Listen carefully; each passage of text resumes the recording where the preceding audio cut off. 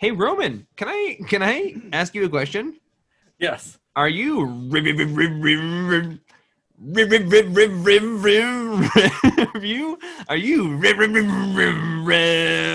up for tonight, buddy? Yeah, sure. I am. Yes.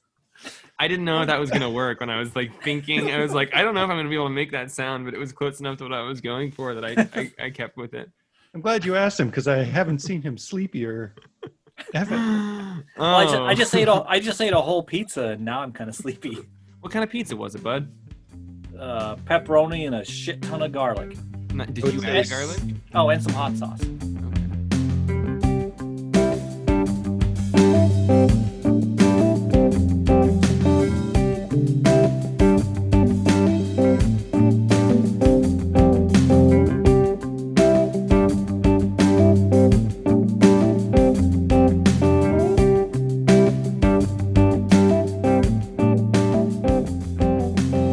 My next point, which is welcome to a perfectly sophisticated podcast, episode 197. I thought it would be a good time for a brand change, where every week we intelligently talk about a bunch of the comics that came into our comic shop that week, here in a nice, generally candlelit, certainly spaces filled with intention, open vulnerability, sophisticated vulnerability, and we engage in a variety of tangents, either related to or unrelated to the comics that we read, the comic shop that they come through, or the comings and goings of our lives. I'm Jeff.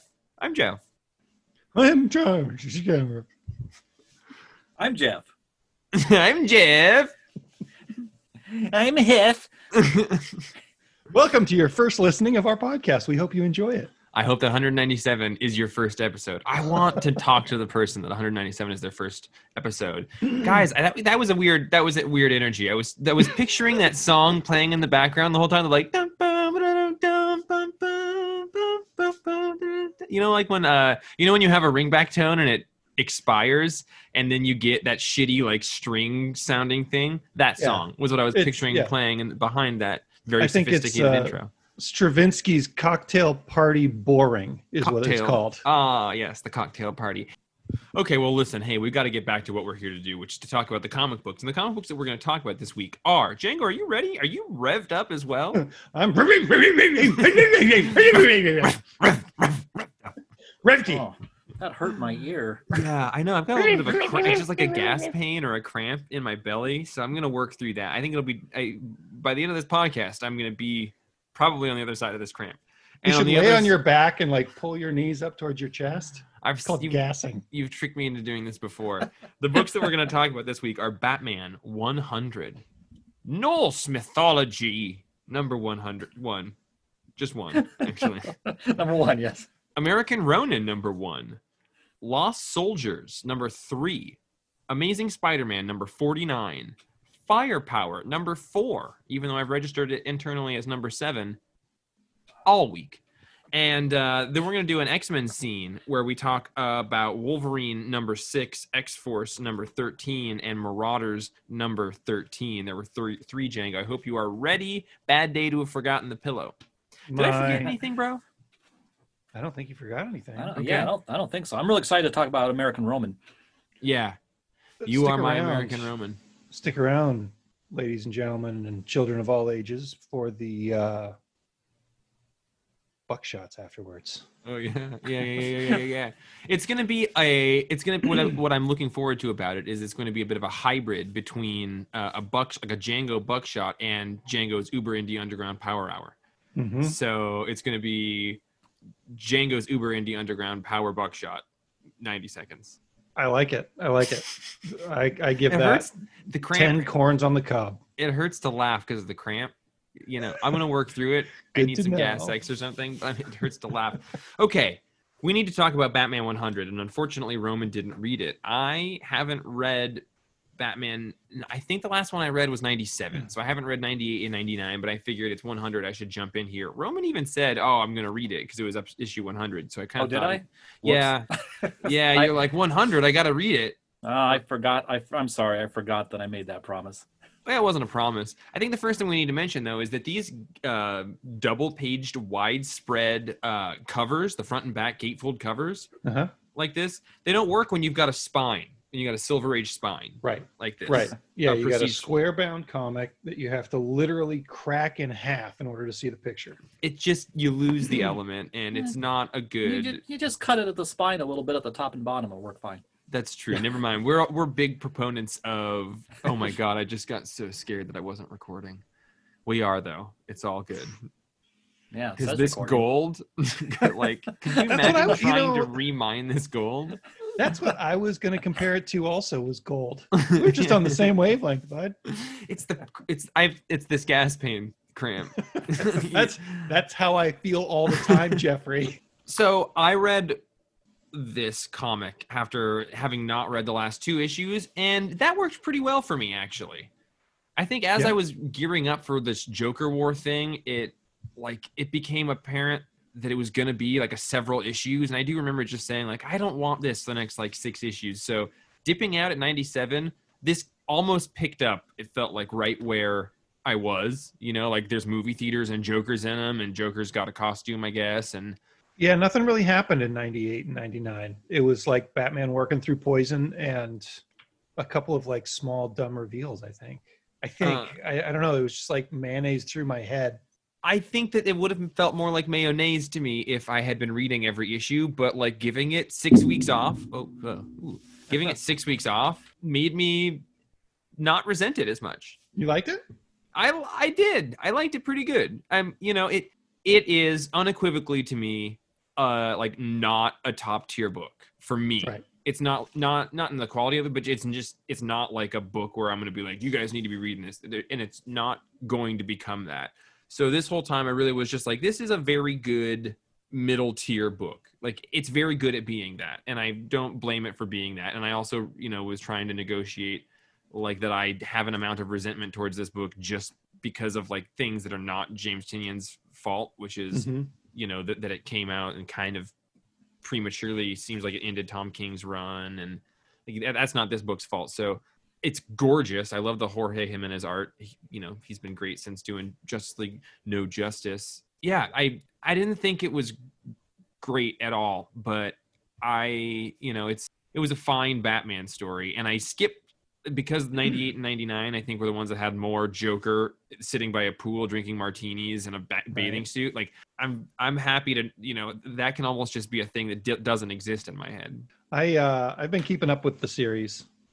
I've begrudgingly read the last 2 issues, and this one did not stick the landing for me. It feels I could probably tear this whole thing apart ruthlessly in a fairly amusing way, but I don't think that's fair to the artists who worked on this book. Like the color, like the artists, like the drawers. I'm not including James Tynion on that because I'm super disappointed that this is what he decided to do with his Batman run, which is set up this thing, make fun of Tom King's run, and then reset everything back to where it was minus a couple of buildings at the end. Because like Joker's on the loose, he's clearly not dead. Nothing has changed by the end of this. Was this issue supposed to be the end of the Joker War? This is the end of the finale. Joker War. Oh, okay. I thought that was going to go on for months.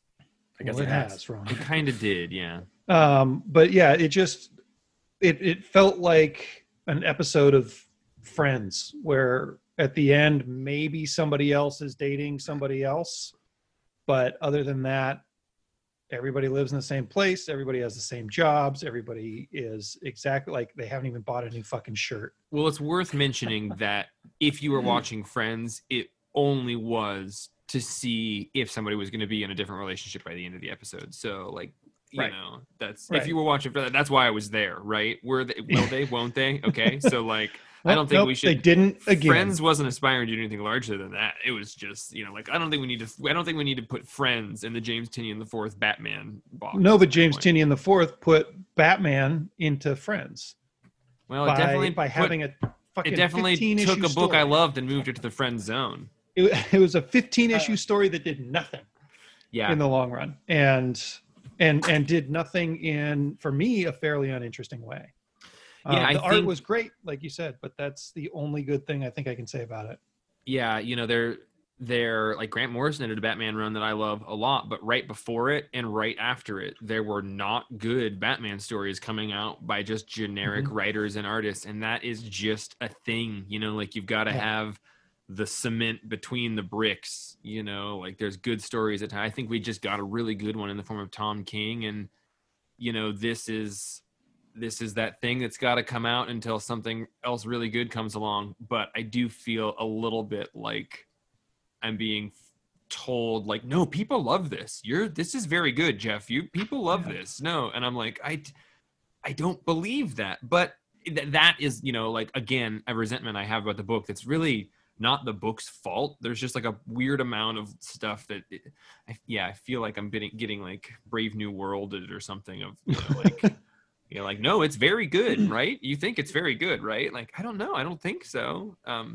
Did you read any of the backup stories, or two of them in there? Yeah, I did. I read one of them. I didn't read the first one about the clown hunter kid, but I did read the one where Joker is in the restaurant and he talks to the person and has the punchline video at the end. I thought that was pretty good.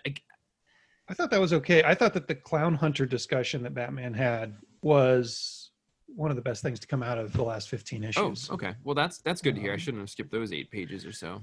Yeah, it looked wordy and boring, but it was, for me, the most thoughtful thing that I've read in a Batman book in a little while. Nice. Okay, well, that's good to hear. So, yeah. What do you give it? Gosh. This issue, give it like a 6. And I think I would put his run so far at a 6. Like, I'm dying to like it, but it is just not very good. I will give it a 6.5. I think all of the things that you said, but having not read it for several issues, it was kind of nice to just be like, cool, Batman. Hey, Roman, did you read Norse Mythology by Neil Gaiman and P. Craig Russell and Mike Mignola and Jerry Ordway? Norse mythologist. North misogynists. I did. North misogynists. I read this book because fucking Roman. Well, no, I was like going to read it because of Roman. And then I opened it, and then the art is what got me through it. It's got beautiful art. It's got beautiful art, except for I didn't read the Jerry Ordway stuff. Sorry, Roman. Oh. Sorry, Roman. It's a quick read. It was a quick read. That's also what got me through it. Pretty art and not like laborious.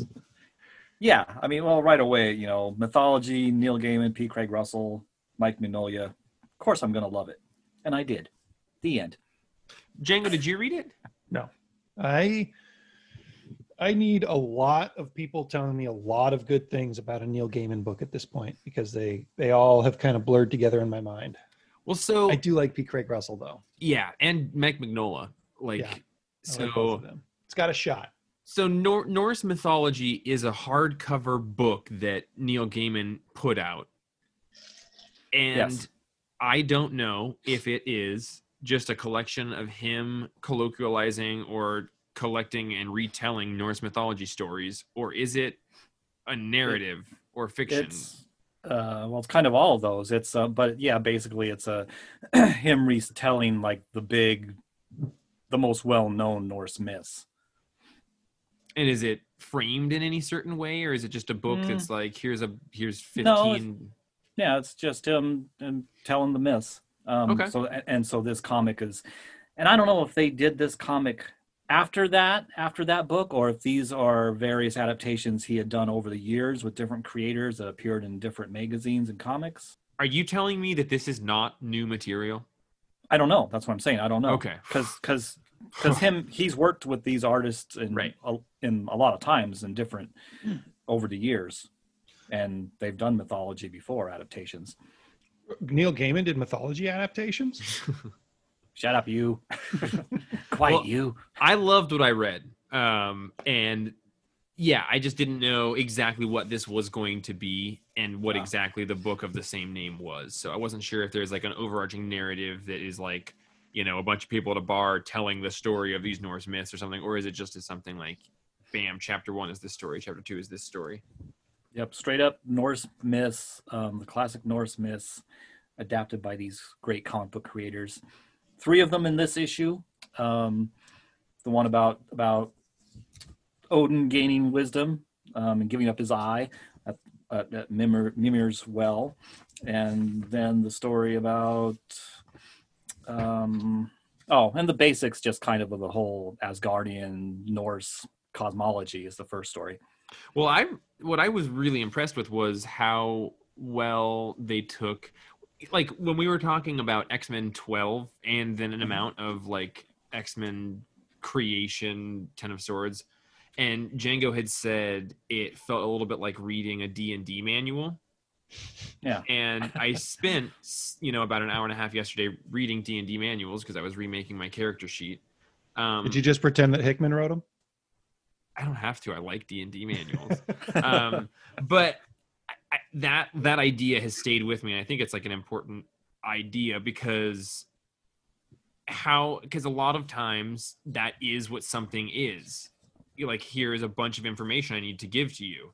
Mm-hmm. And how well someone can make it feel like you're reading a textbook versus novelly engaging in this information speaks to the quality of the writing. And I was really impressed by, like, as I got like 3 pages into this first story by P. Craig Russell and Gaiman, that is kind of the overarching cosmology, like Roman said, that on the one hand, it is like D&D manual stuff. It's straight up just like feels like paragraphs right out of that.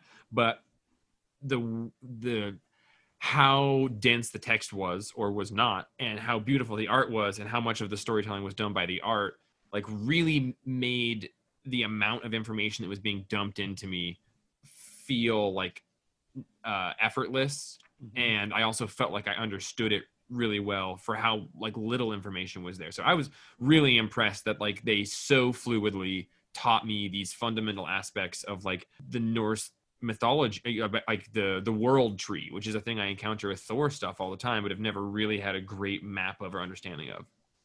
Yeah, and P. Craig Russell, and he's such an amazing artist. Like you say, when they introduce, because it is a pretty straightforward info dump. Here are the names, the important characters. This is kind of what their function is. But when he describes the squirrel at the base of the world tree, I've heard you talk about that squirrel, Ratatosk, who comes up in Unbeatable Squirrel Girl.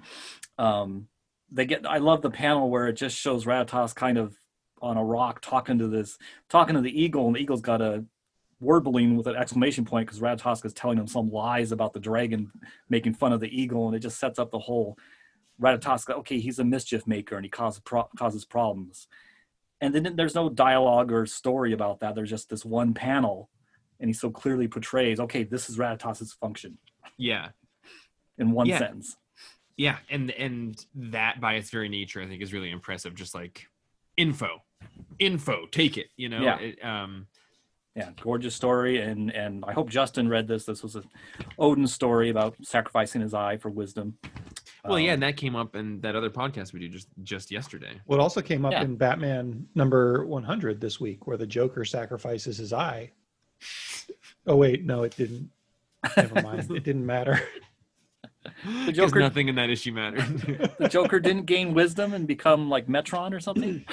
Jana, that was cool. Some of your best facial acting I've ever seen you do. Just that, like, your deadpan realization that it didn't have anything to do. I was like, dang, that's good acting. I'm working on subtlety, Jeff. It's beautiful.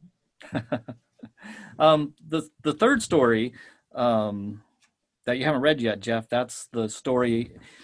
And I was surprised. It only gets halfway through the story, and then it's to be continued in the next issue. But it's the story about how Loki just to, cause some mischief, and he says it's because he was drunk, sneaks into Thor and Sif's bedroom in the middle of the night and cuts off all her hair. Oh. So, of course, Thor gets really pissed and attacks Loki and makes him go to the dwarves to make Sif new hair.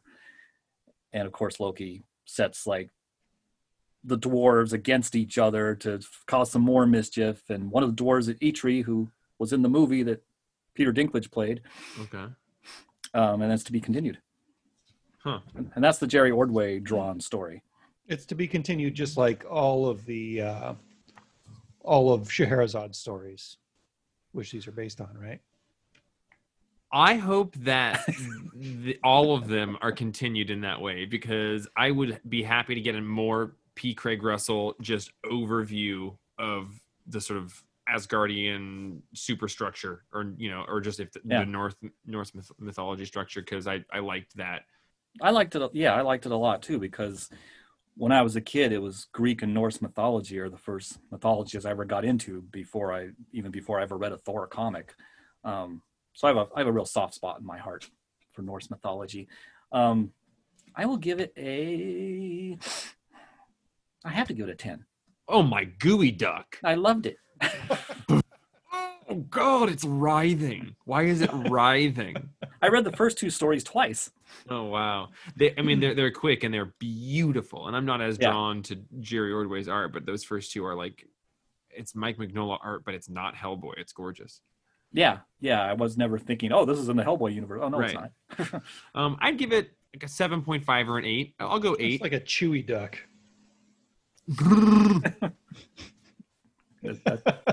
That's a Wookiee. I found a Wookiee in the sand.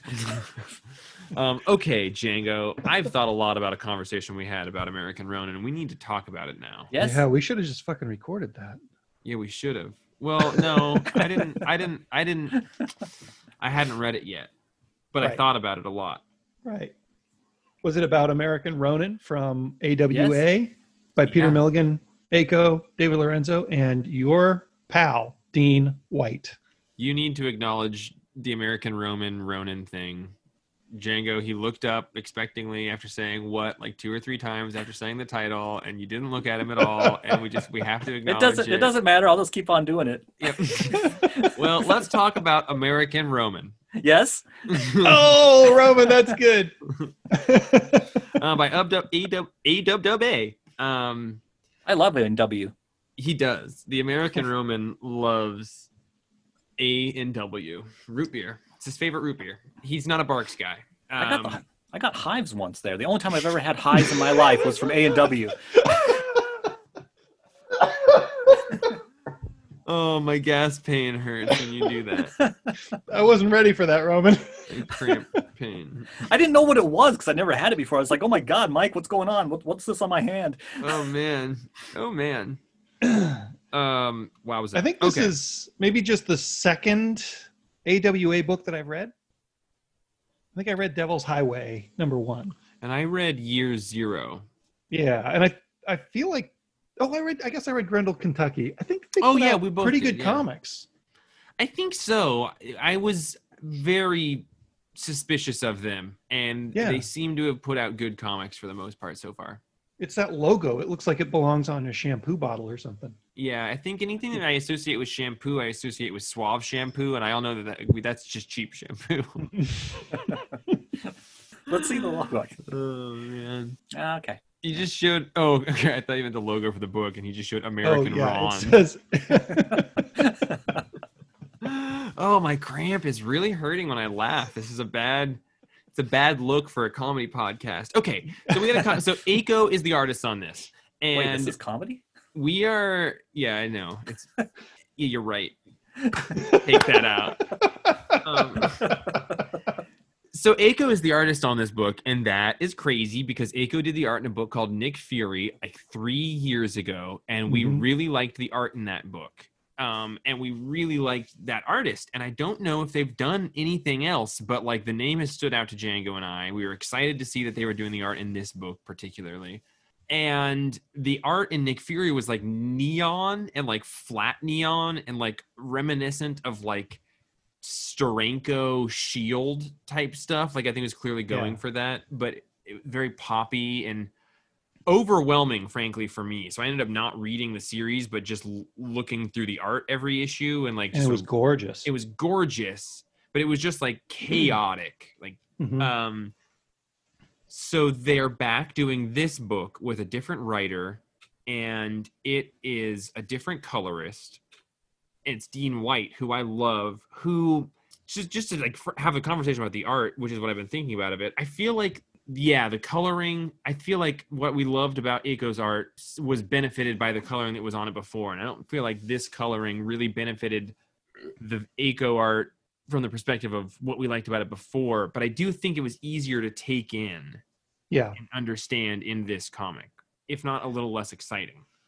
Yeah, that's kind of where I landed on it too, was just like, this is still really skilled, and graphic design wise, like the page flow is interesting and kind of fun to follow, and he's doing cool things with panel layouts, but I didn't enjoy the art in this one as much as I did on the Nick Fury series, that he had that crazy psychedelic sort of coloring style. But I love the coloring in this. Yeah, it's great coloring. It looks almost like a totally different artist. It looks like, because of it, kind of like Russell Dauterman to me. Like this double page spread, particularly with the woman, like at the very end when the woman's been assassinated and there's a guy in there, like that looks like unrushed Dauterman. Yeah, and I was surprised that was like the cocktail combination of Aiko and Dean White. So anyway, I've been thinking a lot about that as I was reading this. What is this book about? This book is about a guy who's kind of using some sort of, I don't know if he's got a power or if he's just using kind of psychological trickery to try to get this rich dirtbag to kill himself. And he spends the whole issue kind of setting this guy up to jump out of a window.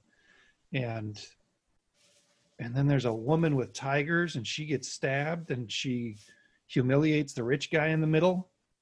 And there's a big conspiracy. This was the first book that I read this week, and I can't remember anything else about it, but I remember having a very pleasant aftertaste when I finished it. Like, yeah, there's like this type of person called a Ronin, and there's not many of them left. And from what we can glean, our protagonist is one of those, and it is some technology in his brain that he has been given by this company, who now he's got kind of a vendetta against this company. But what it does is it allows him to, if he can take any amount of DNA from a person and inject it into his body, he then absorbs all of their memory and experiences and feels their existence.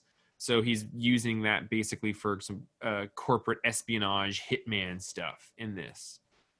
Yeah, and it's this is the perfect kind of story for Peter Milligan, because it's pretty straightforward, except, like it's just a kind of an industrial espionage story, except he's got this weird little sideways thing that he's playing with in there. And I'm not familiar super with Milligan, but that sounds right in my readings of him. He did a great run on Hellblazer. And he did Ecstatics. He did Ecstatics. He's done a handful of things for like Avatar, when they were doing sort of sci-fi books. Okay. He had a couple of those. I'm a big fan of his stuff. I think that the plot wasn't super interesting to me, but the art I thought was gorgeous. I really liked the art. Yeah. But it is weird to have been getting a different thing out of it than what I was expecting to get from it. I would give American Ronin #1, I think, an 8. I think I liked it an 8. Yes, final answer. 8. I think I would give it a 7.5. I think that tracks, right? I think if between the two of us, I'm a little less into corporate espionage stories. Yeah, stay away from Peter Milligan. I just don't think that guy's a puree. Well, I really liked Ecstatics. Lost Soldiers #3. Okay. Roman, it's a fucking travesty that you're not reading this book. I will read it. 2 and 3. I read #1. Let's talk about '1. We already did. We did 2 months ago. Yeah, let's. I was here. Let's revisit it, because that's the only one I know anything about. And we talked about #2, and now #3 is here. And I'm sorry, guys. I just got lost on it. Roman is fucking feisty tonight, and it makes me randy, frankly. This follows up immediately after the sequence in issue 2 where our 2 old vet brothers are doing this trade-off in Mexico, and they see the dude from Vietnam that was in their platoon that was horrible and who did something mysterious to them. I think it's a rape. I think he raped him. Did they say that explicitly? Because no, Justin and I and you Justin all had said that reads to me. Justin said that to me, and when he said that, I was like, oh, and I read it, and the narration on top of what was happening in the issue then suddenly made a lot of sense. It does not say that, but as soon as Justin said that, I think he's right about that. You guys and your reading context clues.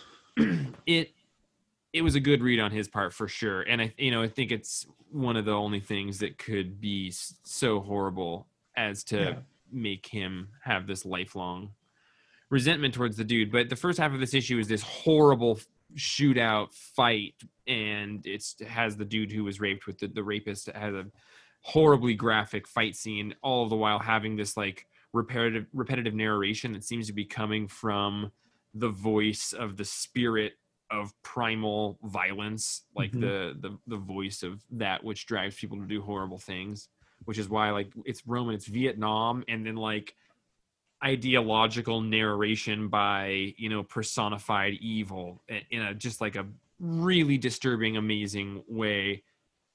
And then the last half of this is like the fallout of that fight scene where both of our dudes have gotten out of the sequence, and they have this like really pretty heartbreaking and disturbing conversation. They break up with each other like they're lifelong friends. Yeah, but also like we learn that the dude like has like gotten divorced, his wife and kids left him, and he's just got like shell shock PTSD bad, and the other dude's been going to therapy for years and is doing better, but there's a lot of repeated images in the artwork, and it's really pretty profoundly effective at conveying the like trapped existence that this dude is living in the shadow of his time in the war. It's incredible, and the art's astounding, and yeah, wowza. Can't wait to talk about issue number 4 when Roman has read 2 and 3, because I think he's going to love it, and I just can't wait to hear his thoughts. It sounds like a great book. Violence in comics rarely makes me squeamish. Yeah. And this was like the comic book version of the Eastern Promises fight, like where Viggo Mortensen's fighting naked in the sauna, and everything's clumsy and hard and painful, and like there's no romance to this fight. And most of the time, hard? No, but he's naked and having to defend himself naked, which sounds like one of the worst things in the world to me. Never heard of that movie. Oh, it's great. Yeah, and the fight scene is just like, fuck, this is not fun at all. And usually movies will exaggerate a fight scene and make it more exciting or more interesting or more romantic, but this one's just like dudes, even down to like slapping each other to try to move each other into different directions and stuff. Like, and that's how they could have done to manipulate that to make it a little bit more exciting would be to just toss a couple boners in there. Just make that fight in the sauna happen, but toss a couple bone daddies in. Just let's just see that happen. You don't see a lot of bone daddies in like a jiu-jitsu scene, Guys, I can't keep it up. Do you mind if we just do this scene flaccid? I think the character would be flaccid. No, they had to like continually stop filming to like pull him off to the side to re-erect the tower. Whisper Russian insults in his ear so he could humiliate them. Sorry, you're making a point though. The first half of this issue was the same thing, where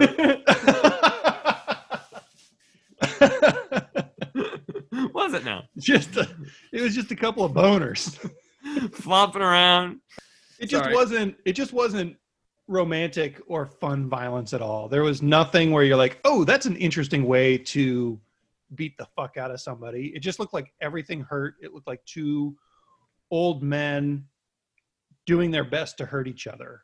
And I thought that was really, really well done to give me an issue where I'm wincing at the comic book fighting without exploding heads or eyeballs falling out or all the shit that I love about comic book violence. This had none of it, and it was half the issue. Totally agree. And then similarly, when he gets to his house and you see the devastating state of his house, and that he's just let his life go, and then you get this like textless flashback of him with his life, and just like that was what got me. I was like, no. Well, it's the same, like the conversation that he and his buddy have and the situation that he's in is the same kind of thing where it's not overblown or romantic. It's just like, first I got the fuck kicked out of me, and now I go back to my house and it sucks to be here because everything is awful. And they I don't want to say they dwell on it, but they don't move the camera for long enough that you can kind of get in his house and live with him for 7 or 8 or 9 or 10 pages. 9.5. Really I'm gonna give it a 9.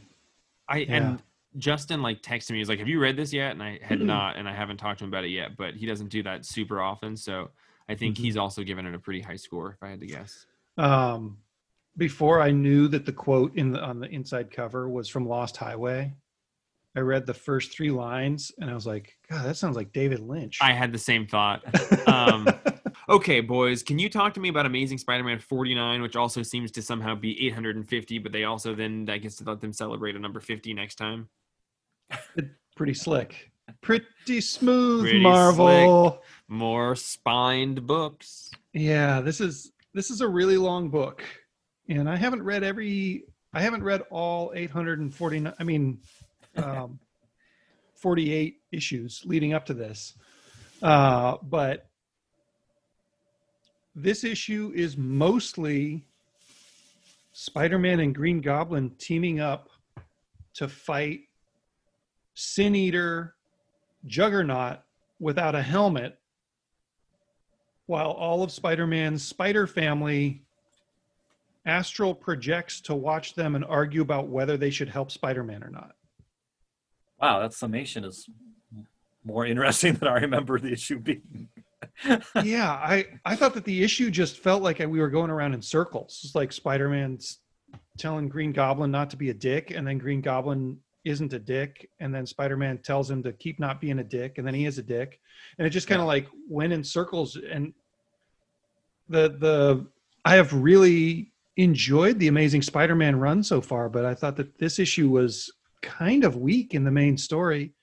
In the end, the way that they trap Juggernaut is by using like a science thing to liquefy the concrete and then trap him, like liquefy it and then unliquefy it. Like liquefaction is what they use.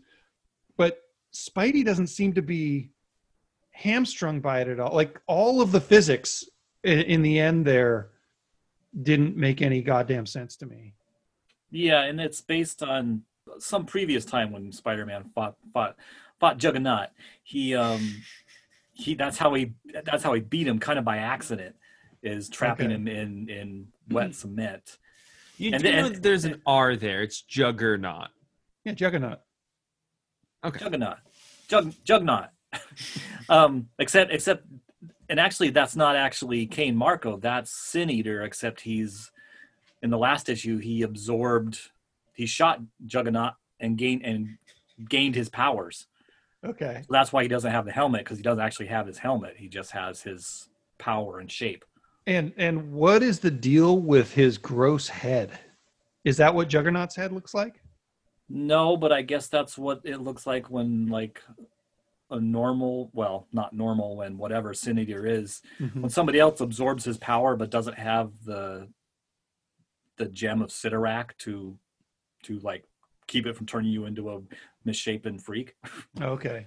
Can you confirm for me that you're pronouncing Sidorak correctly? Because He's you're not pronouncing pronouncing correctly. Juggernaut. Okay. No. Okay. Hey, listen, guys. You I'll got step it? in here. Okay. He's okay. He's cool. He's with Okay. me. Thanks, Jeff. It's cool. I can mispronounce Sidorak too. Sidorak. Guys, Thank it's you. chill. He's with me. Guys, it's cool. He's with me. He rides with me.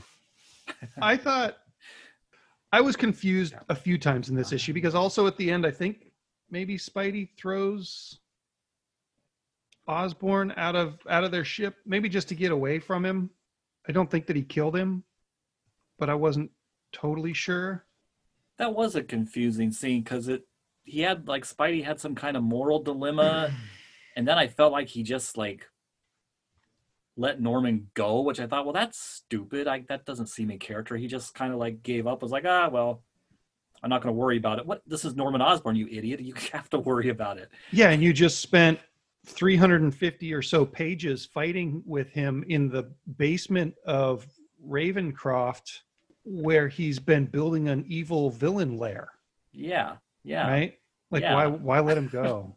Yeah, it didn't make sense. I don't know. Maybe it would have been better for me if I had read all of the last 48 issues.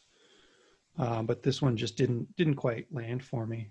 No, yeah, it didn't for me. And I think I've read those issues. And like you, I was enjoying the Sin Eater storyline until this issue. Okay. And then it was the big showdown. I was like, well, that's it? What? Did you read the backup stories? I did. One was about the Vulture's granddaughter, and the other one was Saladin Ahmed and Aaron Cooter wrote that one. Yeah. And I like the art. I didn't really think the story was, it's setting something up for future issues, but I didn't really care. Yeah. The Tradd Moore story was awesome. Yeah, the Tradd Moore story is gorgeous. I didn't read it, but every time I look at it now, I think I should take the 10 minutes it would take for me to read those pages. Yeah, it's crazy and beautiful. It involves like a mystical wizard dog that Spider-Man kind of teams up with in a way, and I forget what they do, but it was fun. And he's doing the kind of the new world art style, which he doesn't always do, and it's colored similar to that book, which I appreciated. Yeah. And then the other one was Kurt Busiek and Chris Bachalo. Did you read that? I did read that, and I don't remember being impressed with it at all. It felt like, I don't remember what it's about, but it felt like it was just kind of a like little quick joke story. Okay. Yeah, it was too many words for me. And even though I like both those guys, I had already read a lot of Spider-Man that night. Yeah. What do you give it? Overall, 6 because of the Tradd Moore story. If it wasn't for the Tradd Moore story, it would get a 5. Wow. I'm going to give it a 6.5 because of the art in the Tradd Moore story. And I do like Ryan Ottley's art in the rest of it, but I would have hoped to give a landmark issue like that a lot more than 6.5. Yeah. Me too. You guys, the Green Goblin is the coolest looking character. Like top 3 all time for me. Really? Oh yeah. It is, and like I think Ryan Ottley draws him great in here. Then it switches to Humberto Ramos art. I don't care for the way that Humberto Ramos portrays him, but just watching that elfy motherfucker. Oh my God. I just love the Green Goblin. He just top 3 villains. I could tell you, I could tell you my top 3 villains right now. Yeah. What are the other 2? Yeah.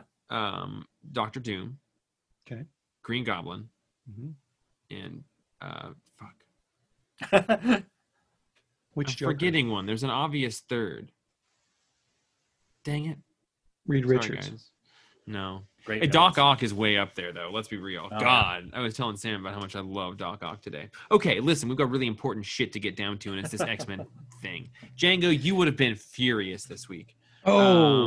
Because 10 of Swords had 3 issues that came out. Wolverine number 6, X-Force number 13. Jesus, that's a lot of them. Marauders number 13. Wow. Wolverine and X-Force, which was parts 3 and 4, were both written by Ben Percy because he writes both of those series. And then Victor Bogdanovic, who's been doing the art in Wolverine, did the art in both of those issues. Nice. And I love his art. It looks like Greg Capullo to me, but I like it more than Greg Capullo. It's pretty 90s out, but I don't understand why people don't have the reverence for him that they have for Greg Capullo. I guess he didn't do Spawn, but I love the art. But this is... Or Victor. Yeah, I mean, he's great. This is like straight up what I was like, what I don't really care to read is going to be, we've got to have this tournament. In Dragon Ball Z, there's several different times they have to have tournaments, and it's fine, but they have to have these tournaments. In this, they have to have this tournament. There's going to be 10 good guys and 10 bad guys, and they all have to have these fucking swords. So I was like, I hope we just don't get like 7 issues of people going out and needing to find their sword and then come back. And Wolverine and X-Force were the story, 2 issues of the story of Wolverine going to get his sword. And Marauders 13, which I do not know how many pages were in it, but it has to have been, if I were to count it, it's larger than a normal issue, is Storm going to get her sword. And they're all meeting up back at this like spot on Krakoa where they're standing there with their swords, and it's very cool. It's like that TV show where you get kicked off the island. Yeah, but the opposite, because they just keep showing up with swords, in fact. That thing at the end cracks me up because, I mean, it's just like the end of a video game. They show up in the circle, get in their circle with their sword, and then just apparently stand there for a month. 3 days is how long they have. Oh, okay. There is some really cool stuff and some not very cool stuff. And I agree. And they could have just said, hey, you have to have 10 champions. And we're going to have 10 champions. But one thing that has happened is this dude has been introduced, and he's from Arakko. Solemn. And he killed the husband of War, who is one of the 4 Horsemen of the Apocalypse, who are Apocalypse's children, and they're the ones leading the assault from Arakko to Krakoa. And he's responsible for killing her husband, and as such, he was banished to spend an eternity in the bottom of this hole. And apparently he's got to be one of their champions, so they've recruited him, and he ends up having an adventure with Wolverine in Hell to get Hell, like Wolverine's Muramasa blade. And was that just because they couldn't get to Sabretooth, who was buried in a hole in the beginning? They needed they needed something about this character. Roman, did you read Marauders? No, I read the other 2. Okay. Marauders was more boring art, but better. It is written by Vita Ayala, who has not been writing Marauders, but it's Storm. The blade that she's supposed to get is this blade that in Wakandan culture is like the first weapon that they had forged and used. And it's vibranium, and it's held with deep reverence within their culture. So it's mostly her trying to talk T'Challa's mom and Shuri into letting her take this blade, which like they can't do unless they have T'Challa's permission, but he's away, so they have to like wait, but she doesn't have the time to wait since she has to like steal this sword. But there's this really great like 6-page conversation between Storm and Shuri where like they used to be sisters, they still hold each other in really high esteem, but like Storm is trying to take this sword and Shuri wants to give it to her, but she's like, but we just can't, like our culture wouldn't be able to do that. Like it would send everything into upheaval. Like I can't give you this sword. It's without T'Challa's permission. So it's just an amazing way for people to disagree and still hold each other in high esteem. I was really impressed with the writing by Vita Ayala there. And ultimately Storm steals the sword. And then while she's escaping, T'Challa shows up and he's like, all right, you can take it, but you're being kind of a butthole. And she's like, I know, but I got to do this. So we got 3 X-Men with swords. We've spent a lot of time doing it. We are 5 of 22 chapters in, Django, and we've got several people with swords. And that's where we're at. Do they explain why Wolverine would need a sword? Yeah, because of the rules. Yeah, the rules and the blades. There's certain swords that they need. Do you think he's going to break it down and shove it into his knuckle swords? Oh, that would be really cool. No, it's like Muramasa who made the sword that can kill adamantium people, because this guy like forges them in hell and bonds people's souls to them. Sounds right up my alley. Yeah. I'm glad you're reading it. Which he was doing before he ended up in hell somehow. Yeah. Yep. This is still going really very, very, very well. I'm just glad that you're enriching my life by keeping me up to date. I need to make sure you know what's going on, bud. I'm going to jump back in afterwards. Do you feel like you know what's going on? Sorry, Roman. Yeah. It's like a video game. Okay. Roman, what were you going to say? Yeah. No, I'm glad too, because I didn't read that Marauders issue because I looked at it and flipped through it and I was like, too many words, too many pages. A lot of words, but I do think that you would like it. Really? Because I read the other 2 and I did like the issue of Wolverine. I really like this new character, Solemn. Yeah. He's really cool. He's got adamantium, skin covering, so Wolverine can't pierce it. and he's really charming and super intelligent. And he just, if I was a maybe immortal guy with adamantium skin, I would want to be this guy. And he's he's amoral and very funny. I think immortal and amoral. Yeah. The overarching thing that they're doing here of like, you've got 3 days before this tournament, like it's happened in Dragon Ball Z. I've had this story. I don't like this story, but like Ben Percy, I've loved what he's written in X-Force and Wolverine, and those two issues were very good. Well, yeah, I mean, I kind of wonder if this particular story was something that Hickman really wanted to do, like if X-Men has been leading to this, or if this is just a really good way to do a huge crossover, because the X books, I don't want to say they bloated because it felt pretty organic for the most part, but they put out X-Men and then a whole lot of other books came out. So to involve all the X characters in anything, it's got to be something like this. Yeah, to cross it over with all the books. I think that there is some fundamental elements like Apocalypse, the Arakko-Krakoa dynamic, and where this is going to end are things that he wanted. And I think that all of this tournament stuff and getting the swords and the tarot and all of those, I think all of that and what's happening with the people finding their swords and shit, I think that's all stuff that other people have made up. It's like reading the Night of the Owl stuff in Nightwing and Batgirl. Like, it's not critical to the story. Right, exactly. But they are also then threading important things into it that sort of like you feel like you need to be reading it, but you just spent most of an issue following a character doing their own thing.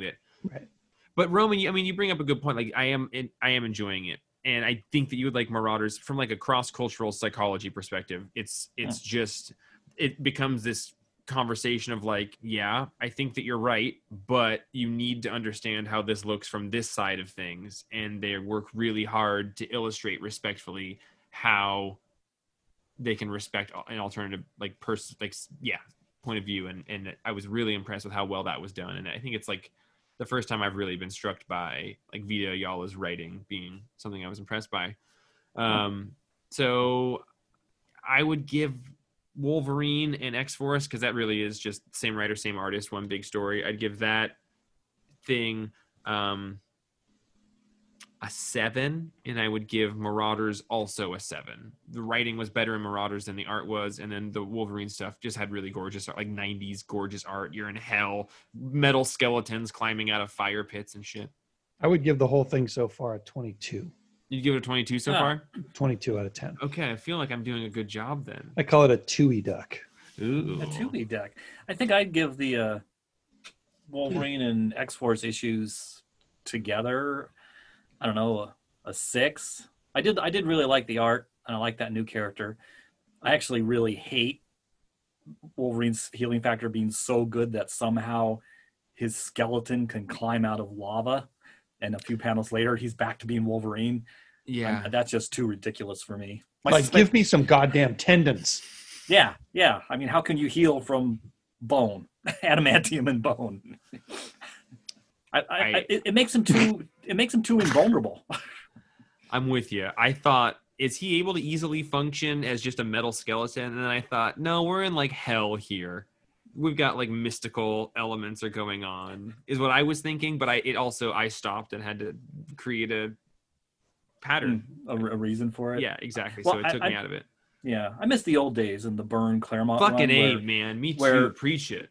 Where Wolverine would get like really messed up, and then he'd be like in bed for a week healing because he couldn't just instantly heal. Amen. A fucking amen. Fucking amen. Fucking amen. Okay, Django, I think, is there anything else on the docket besides firepower? I would like to do a buckshot, Jeffrey. Okay. I got to set a timer for you. I'll set the timer. Well, Roman and I are going to talk about firepower, not in a buckshot way. So, but I'm going to time you for your buckshot right now. Okay. But it hasn't started yet. Roman, do you have COVID? Probably. Oh, darn. And I'm not going to get tested. Get it. I read Bang, number something or other.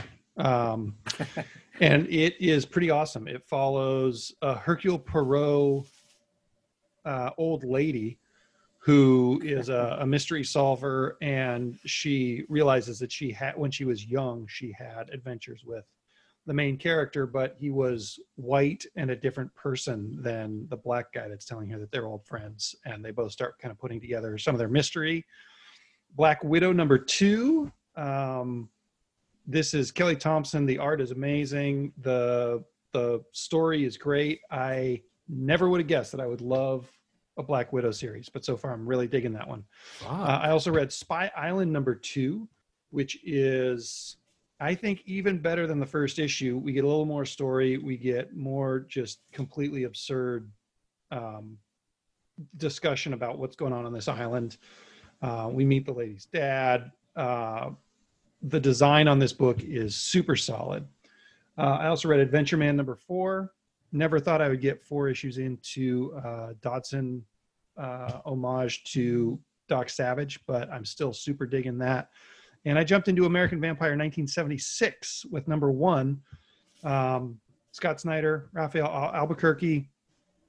I really like this. It's great. The dude has a buried train car that he stole for a hideout.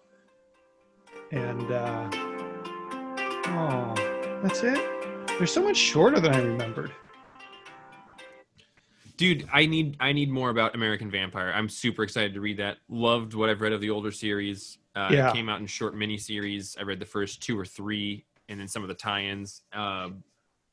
It's great. It's great. It follows Skinner Sweet, who is one of the main characters from before, and he's a human now instead of a vampire, but he's kind of a thrill junkie. So he's basically Evel Knievel. The whole opening scene is him riding a motorcycle through swinging chainsaws and up over a ramp through a flaming loop over a pile of gas and having to shoot a target in order to lower the spikes or he'll die. And he's not immortal. I think that they reveal that halfway through that. He's like, oh, well, now that I'm human, if I miss this shot, I'll die. And he's kind of got a death wish. I don't remember reading the miniseries where that one happened, but yeah, I don't remember that either. But I didn't read the whole American Vampire story. I read the bulk of the original. And there's this dude who's got he's a vampire hunter. He's got chops and cool guy glasses and a nice bowling shirt. But he's just killing zombies on the dance floor in a disco hall, and it's great. If there's an albino alligator, Jeff. That's very good. If people don't know anything about American Vampire, because it's been probably 6 years, I feel like, since there was an American Vampire series. It's what Scott Snyder really first did in comics before any of his Batman stuff. And I would say you could jump on here. Yeah, and that's all of the miniseries you could do that. There was like a sort of main spine, and then there was like a couple 4 or 5 issue miniseries that just explored other time frames. But the conceit of it is that he's done his own vampire mythos, which is ultimately like kind of like how bloodlines and lineages from cultures and races are unique to themselves. Like, so too, like in the land that you live, vampirism is expressed differently. So like American vampires are different than like British vampires. Or he creates this like really rich, interesting vampire mythos and then explores it throughout the history of America, and they all take place at different times. Mm-hmm. And that, like, I learned more interesting things about American history and like the construction of the Hoover Dam and the history of Las Vegas through reading that book than I would have ever thought that I would have. So it's a great book. I am super excited to read this one. I haven't, but like people should. I hope it's on people's radar. Yeah, I would give that one an 8. I would give Adventure Man a 7.5. Give Spy Island also a 7.5. I would maybe give Black Widow an 8. It's really good. I wish it didn't have a legacy number printed on it because that's dumb. But the story is really good. Like, she doesn't know who she is, and who's doing the art? It's Elena Casagrande. Huh. I'm not familiar with that. How's the art? The art's good. It's got kind of it's hard to show you guys, but it's got kind of like a David Aja sort of Chris Samney style to it. Yeah, I like the art. I like the story. You know, it's nothing groundbreaking, but I really like the way it's unfolding. And Bang, I'll give that a 7. It's still really solid. Also, I need to tell you guys something. Please I do. learned something before we move on to the other Chris Samney thing. I set us up for a perfect segue, and now I'm going to interrupt that. Oh, but I'm going to actually have a pit stop before we even go to that one with you. Okay. Man, and I had a little thing Okay, at good. Black Widow. So. Gurihiru is two people. No way. Yeah. What? Who? What? Gurihiru, the Interesting. artist on Superman Smashes the Klan And Oh. Spider-Man and Venom. Yeah. and like 4 of the Avatar books Yeah, and like just and all sort of those great all superheroes ages of comics. them. Interesting. Yeah. Yeah. Tell us more.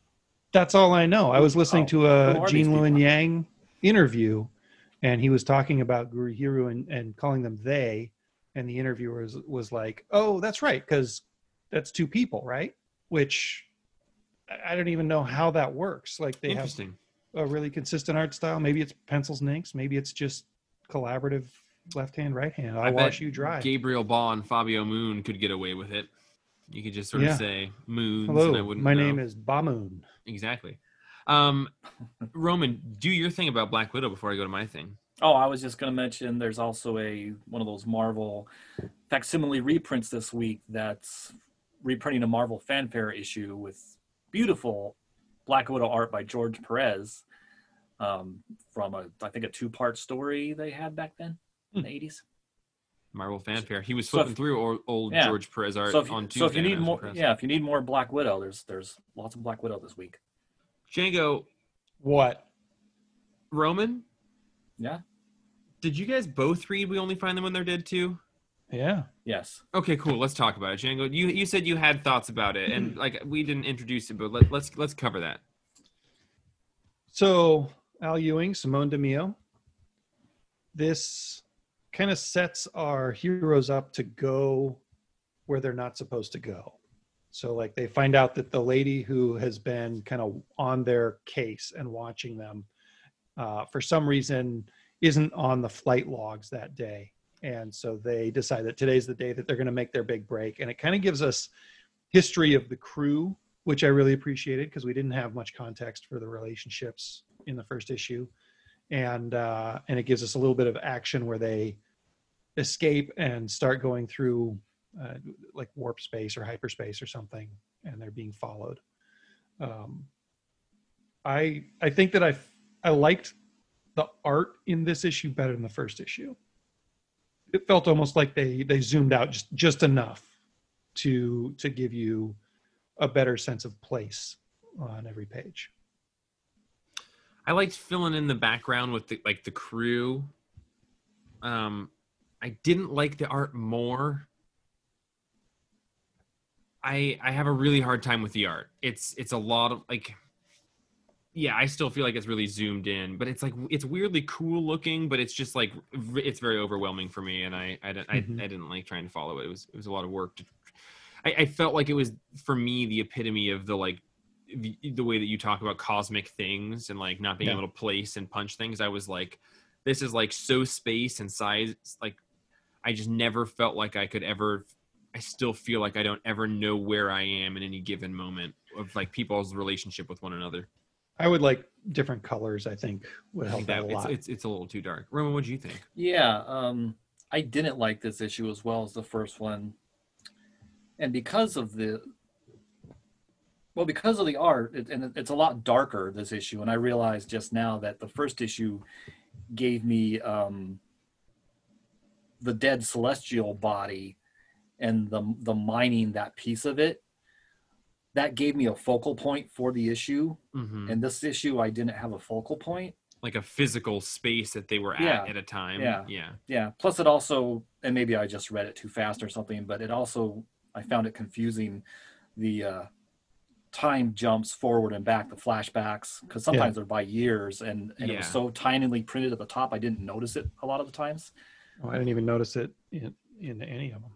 Yeah, because like it's jumping between present day 1 year ago and then present day and like many years ago. The year was 2366.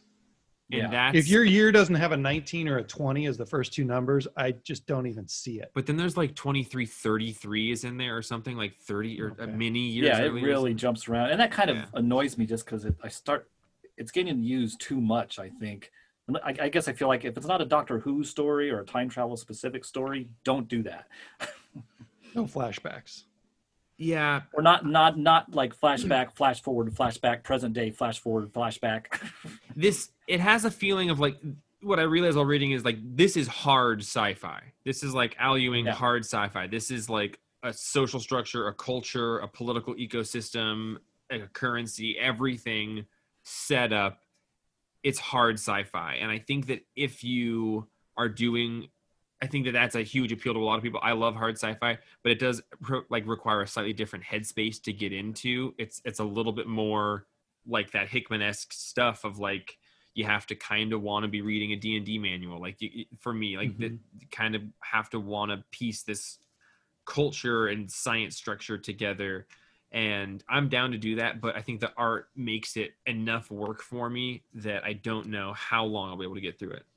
Yeah, I have the same type of thing where I can be down for that. Like Far Sector does that's also kind of hard sci-fi For sure. but I can follow the art in it, and I'm never confused by it. What do you guys give it? 7. I'll give it a 6. I would go with Django. I'll go 7. Like, it's pretty good. I've never had. I appreciate it for. I've never had that real issue with the comic before. I've never been like it. It required me to develop a new way of thinking about like, well, what is going on and why is it a little bit difficult for me? I've never just felt like things were like a little too close. Yeah. And that I didn't have my grounding. So like, I don't know. I appreciate it for giving me that insight into my reading experience. Yeah. Well, Roman. Yeah, and I'll definitely keep reading it because I'm curious. Guys, I have to talk about my gooey duck of the week. It's Firepower number 7. I mean number 4. I thought it was 3. Robert Kirk. Yeah, it's number 4 though. Okay. 1 was the first one. 2 was the silent fight. 3 was him training the kids, and then 4 was this one. And this is like the fucking best, you guys. I loved it so much. I don't have it here with me because we don't have many of them at the shop, so I brought it back.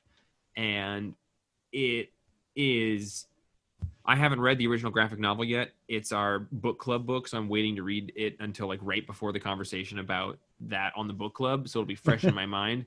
But I'm really excited too because this issue largely dealt with our main character who's married now and him sort of thinking about the woman from the place where he was trained in that original series. And I think that she died.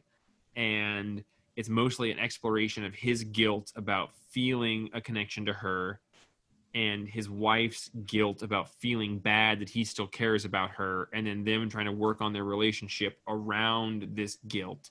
And I'm sure that's not at all a surprise to the two of you why that would be a thing I would be super into in a comic book, but it just like illustrated it beautifully. And then like through the process of conversation, you know, where Mark, which is not his name, but I think that's the character in Invincible, and they're all just the same, it feels like, where Mark gets to, you know, just like a Robert Kirkman family character guy, you know, just like he's got dark hair, he's a white guy, and he's got a family, and he's kind of a superhero, you know, like it's like Invincible, but a different genre basically. You know, it's like he's a kung fu dude fitting into normal life instead of a superhero dude fitting into normal life. Wait, his name's not Fire? I think it's Mark. I don't know. But yeah, what did you think of it, Roman? I really liked it too. And yeah, that conversation that him and his wife have in the restaurant, that was great. It was very mature. It's not the kind of conversation we've had before, I feel like, except maybe in Invincible. But in most, like in a Marvel comic, I can't think of any conversations like that. Because it was very, very multi-layered, and his wife, she felt guilty for feeling, resentment about his first love, who died tragically in this intense martial arts school. And I think it's going to turn out that she's not dead. I hope she's not dead. I think it's going to. I bet that'll turn out to. Yeah. I hope so. I'm so excited about it. Oh, Django just went and got the bottle of the Envious whiskey, the Lagavulin. I can tell. I know that shit. It is dangerously low. Oh, that's sad.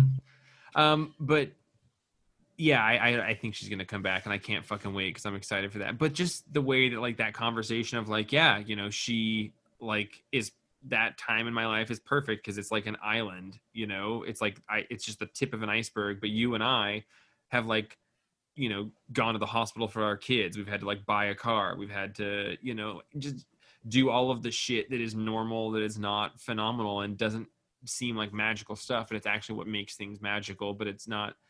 Just like the way that he gets to that spot with it, like was really poignant to me. And it was like, you know, some days you need to hear that more than others. And I read that later at night. I was like, I guess I'm going to stay up and read. I read 2 comics the first day of having comics.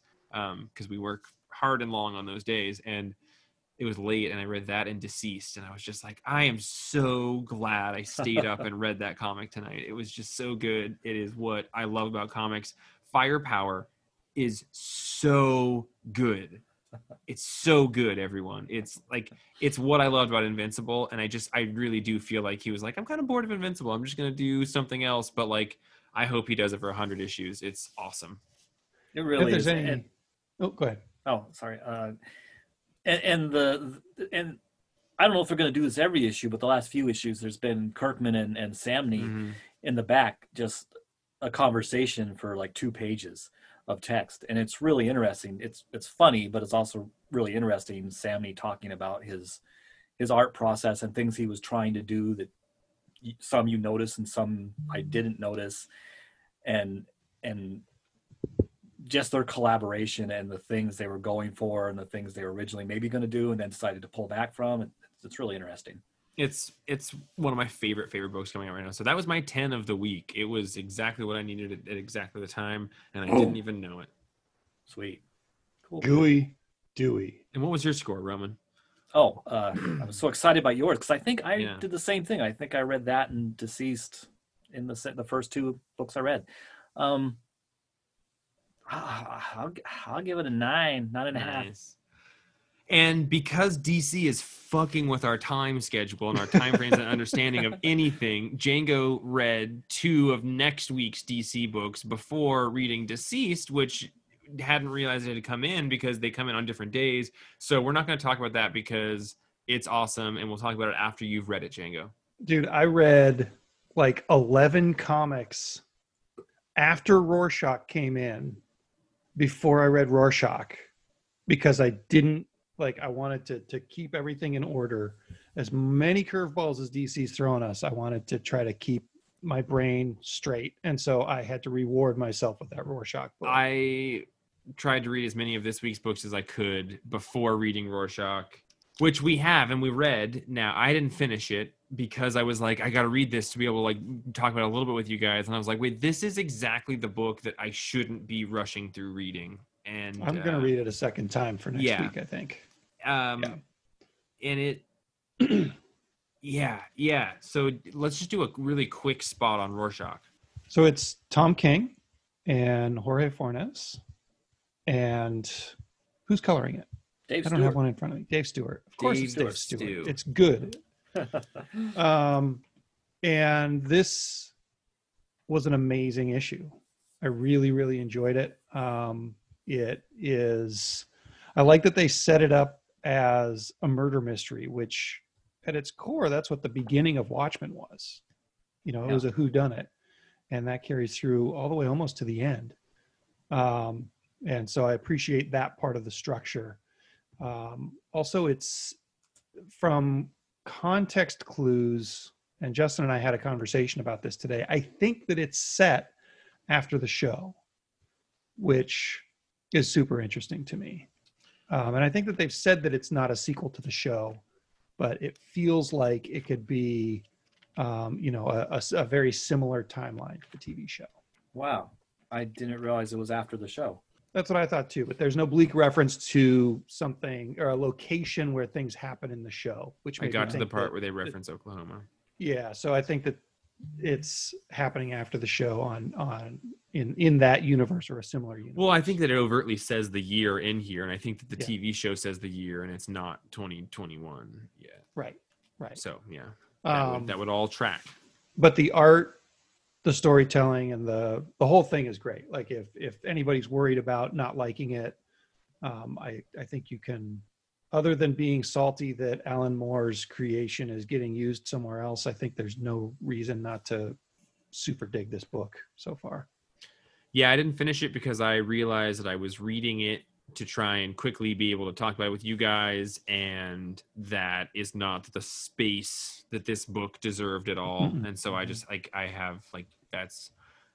try not to read a thing if I don't have the space to give it, to appreciate it. And I don't have the same relationship with Watchmen that you guys do.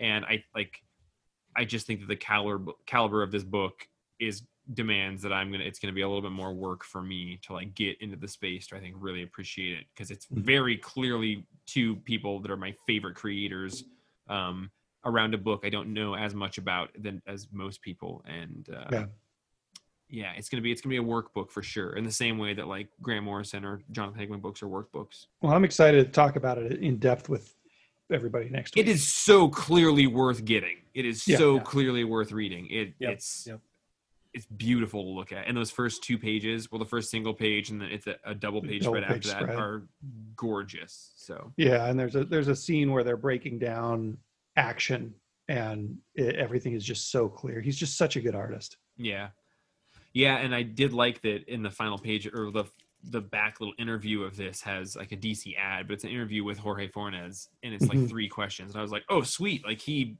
is answering questions. I don't have any insight into who this guy is at all. So I did read that and liked that. Well, do we have anything else, or should we just move on to the email portion of our show? Is there an email portion? I wasn't budgeting time. That's going to, okay. We got it. There's no questions. It's just suggestions. Okay. This is from Dino. I saw that. Wow. I haven't read it yet, but I saw it.